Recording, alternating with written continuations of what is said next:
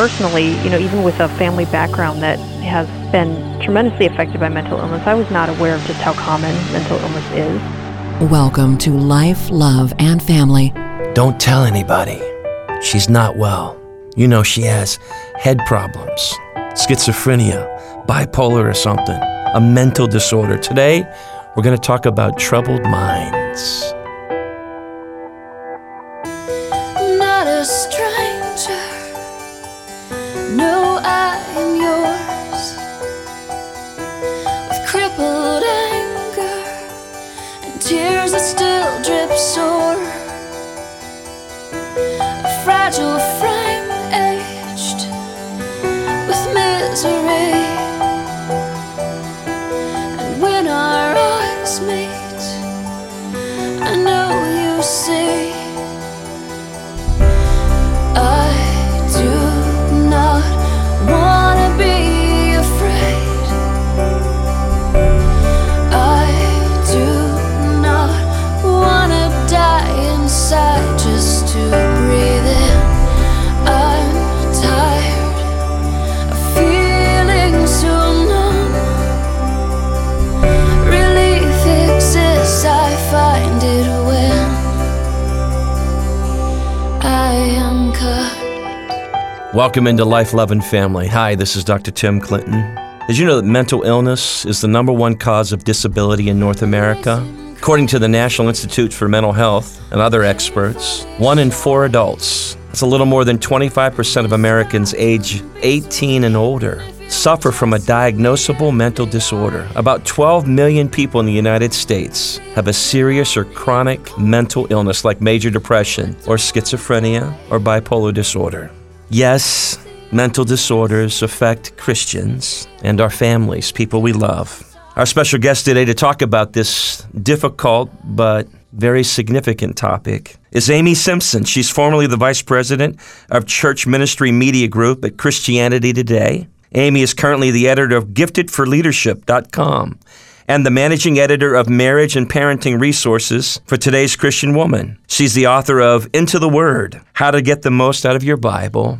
She's got a personal story that you want to hear. Amy, welcome in to Life, Love, and Family. Thanks a lot. I really appreciate the opportunity to talk with you today, Tim, and to talk about this, like you said, really important topic with your listeners. This is a difficult subject to talk about, but when you start looking at the statistics, we're talking about something that's very substantive, very real, prominent in our modern day life. Tell us what you found as you began to research out mental illness, mental disorders. Some of the statistics that you already mentioned, I think most people are largely unaware of. And personally, even with a family background that has been tremendously affected by mental illness, I was not aware of just how common mental illness is. So when I started doing research and discovering that about 1 in 4 of American adults are affected by mental illness, that about 1 in 5 children are affected in some way, I did the math and actually realized that mental illness is more common than diabetes, heart disease, cancer, HIV, and AIDS combined in the United States. And those are illnesses that we talk about all the time, that we are not afraid to acknowledge affect Christians, and yet mental illness goes largely unmentioned in a lot of places, including in a lot of churches. It's like this big secret. Yeah, that's right. Nobody wants to talk about it. But is it real? That silence reinforces the idea that it's rare, that if you are affected by mental illness, you're alone, there's no one else around you who will understand, and that's just not true. Amy, part of how you anchored your new book called Troubled Minds, subtitled Mental Illness and the Church's Mission, is built around the story of your mother. And if you wouldn't mind just telling us about Mom. Start us out, what it was like just being a little girl and who your mom was, and then what started to happen. When I was growing up, my mom suffered from symptoms of mental illness, but nobody around her identified that that was what was going on with her. We didn't understand that she had a mental illness. And when I was young, I thought my family was pretty normal. In our early days, our family defines normal for us. So growing up, my mom was socially withdrawn. She had a hard time making decisions. Sometimes she would spend a lot of time by herself, isolated even from her kids. I have 3 siblings, so there were 4 of us.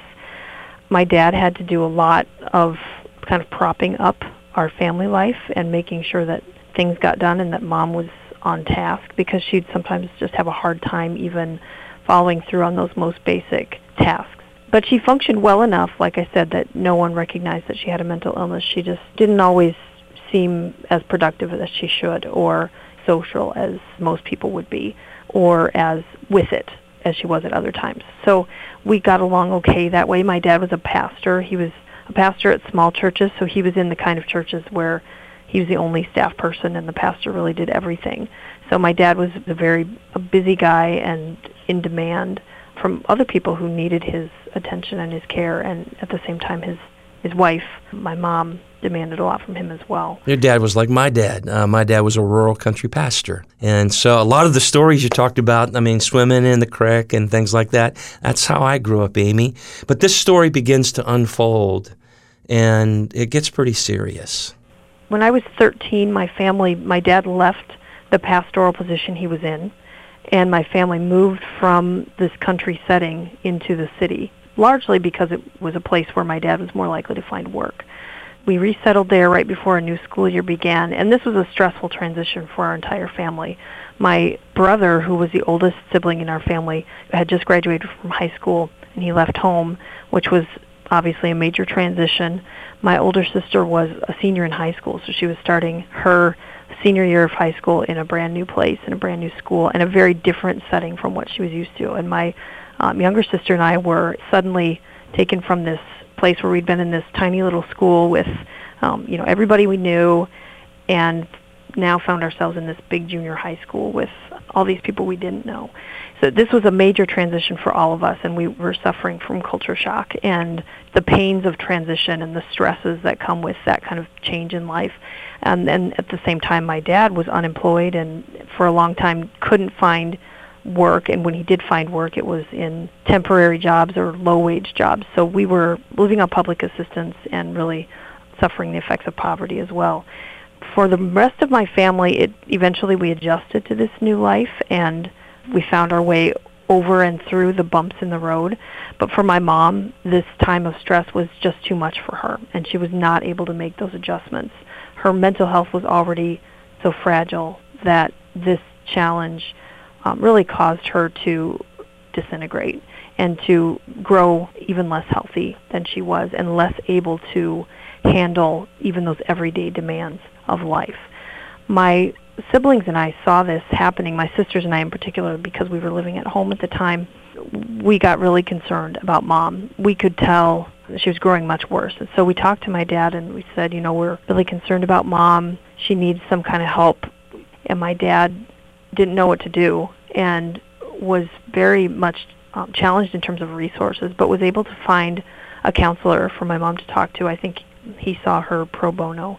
And so she went and talked to him a few times, but I think that counselor himself was in over his head and didn't recognize just how serious the situation was. Amy, did she get some type of diagnosis or anything along the way here? At that point, she had not received any kind of diagnosis, and I think that her visits to this counselor was the first time she had had any kind of official mental health care. Okay. The counselor thought she was suffering from depression, but didn't understand that she had a lot more going on than that. And she was able to hide the degree to which she was affected by her mental illness. She was able to hide that pretty well at that point, even though she was having trouble even with the most basic of daily tasks. It wasn't apparent that she was actually suffering from psychosis. Till I was 14 years old, and one day after school actually, I was on the track team and I had finished track practice. My dad would usually pick me up on his way home from work, and he didn't show up that day. I found a payphone, which we still had in those days, and I called home, and a neighbor answered the phone. She told me, something happened to your mom. I think she had a stroke or something, and they took her to the hospital. So I walked home, and as I was walking home, I remember very clearly being very afraid of what was happening, and the word stroke kept running through my mind. And I was trying to figure out what's a stroke. I was trying to remember what a stroke even was, because no one really close to me had a stroke, and I didn't really know what that meant.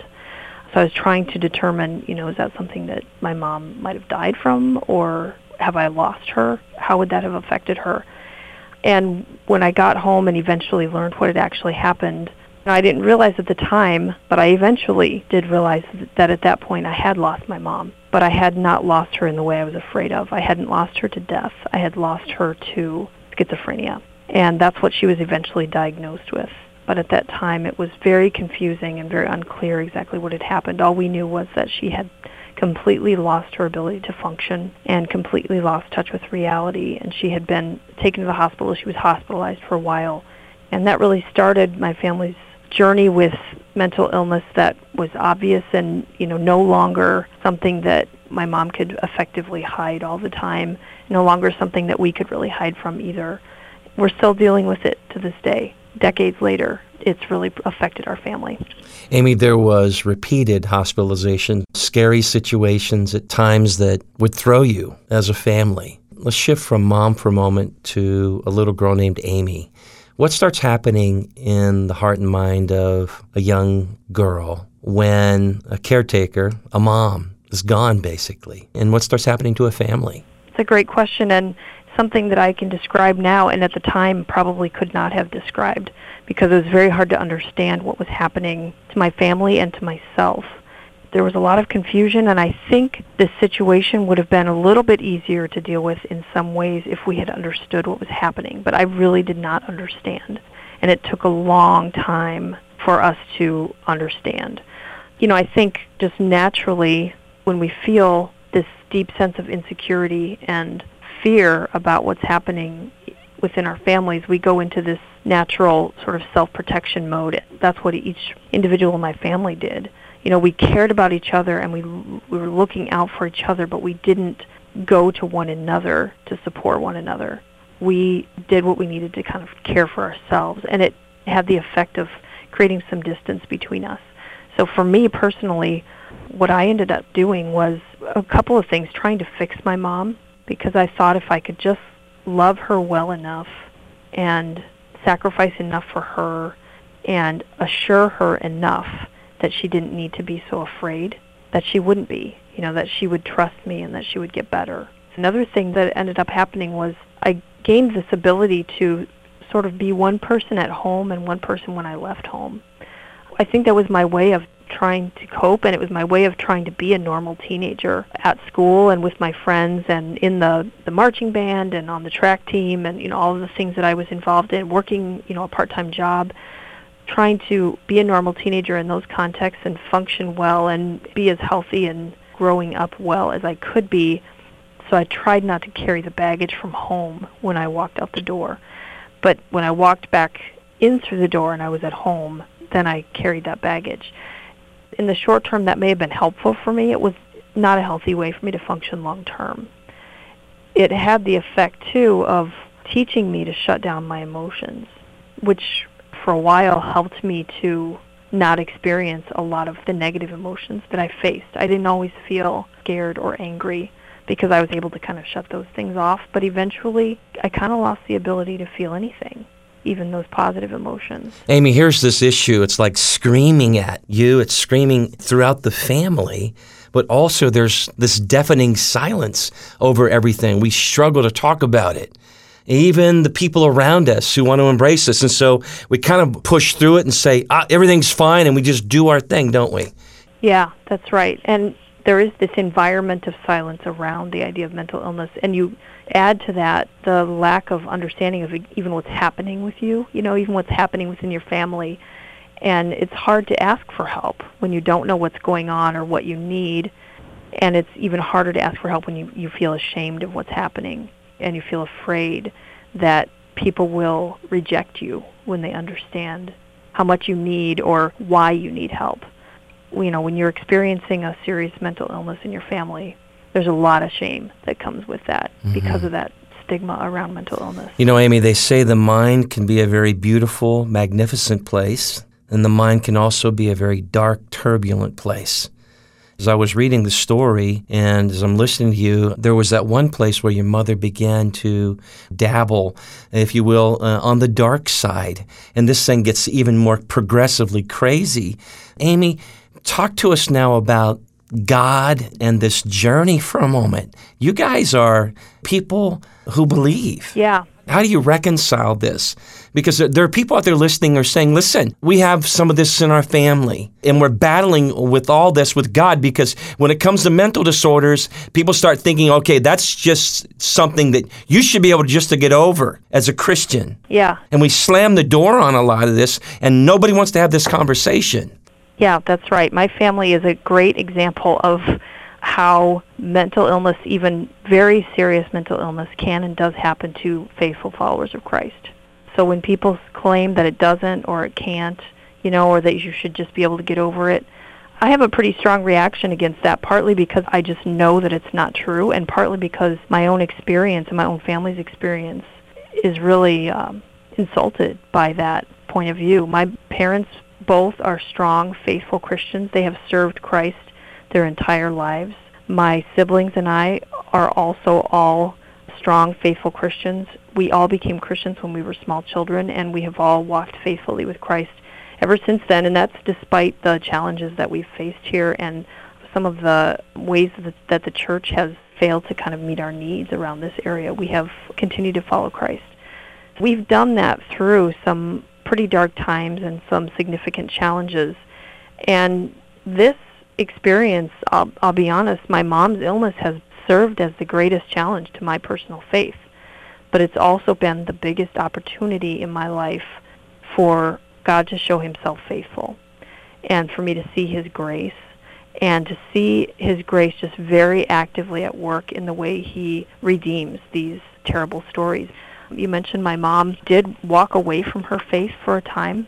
And this was not because she decided she didn't want to believe anymore, or because she somehow chose to be mentally ill and to have this, alternative point of view. She was battling. That's right. And she was suffering from delusions, and those delusions, like many people, took on a spiritual nature. She believed that she was receiving special messages when she was sitting in church listening to the pastor's sermon, and those messages led her to explore an alternative spirituality. And when she did that, she found people who were more than willing to help her down that path and to embrace the occult. And she did embrace the occult for a time, very seriously and very deeply. This was obviously really troubling to my family. Scary. Very scary. And we spoke up to her about it. This did not go unchallenged in my family. But most of all, we prayed really hard for my mom through that time. And eventually, she came back around. And when people talk about mental illness being caused by demon possession, and you can just pray it out of somebody, just cast out the demon or whatever. At that point in my mom's life, I think there were a lot of people who probably would have taken that point of view. But I'll tell you what helped her to get back on the right path spiritually and to come back to her Christian faith and embrace her relationship with Christ was faithfully taking her medication. Those medications that some churches say, you just need to be faithful in your relationship with Christ, those medications can be literally life-saving for people and can help clear the road, as it were, of those obstacles that keep us from pursuing our relationship with Christ. And that was certainly the case with my mom. When the cobwebs started to clear, she realized that she was on the wrong path, and that she had walked away from the faith that for her was still very real and very true, the Savior that she still believed in. But she walked down that other path really as an expression of her illness. And I'm very happy to say that she's back and she's following Christ faithfully today. And so that's just one way that we have seen that redemption at work in our family and in my mom's life. And I recognize that's not the case with everybody who's listening. They may not have seen that kind of specific turnaround, but I can say that it's real and that it happens and that I've seen it. Amy, there are so many potential causes for a variety of mental disorders, and then treatment strategies. We talk now about biblically based, empirically supported treatments. What works best for what client with what disorder and under what given circumstances or situations. That's a whole nother show, but I want to stay with the theme of where we are here with you.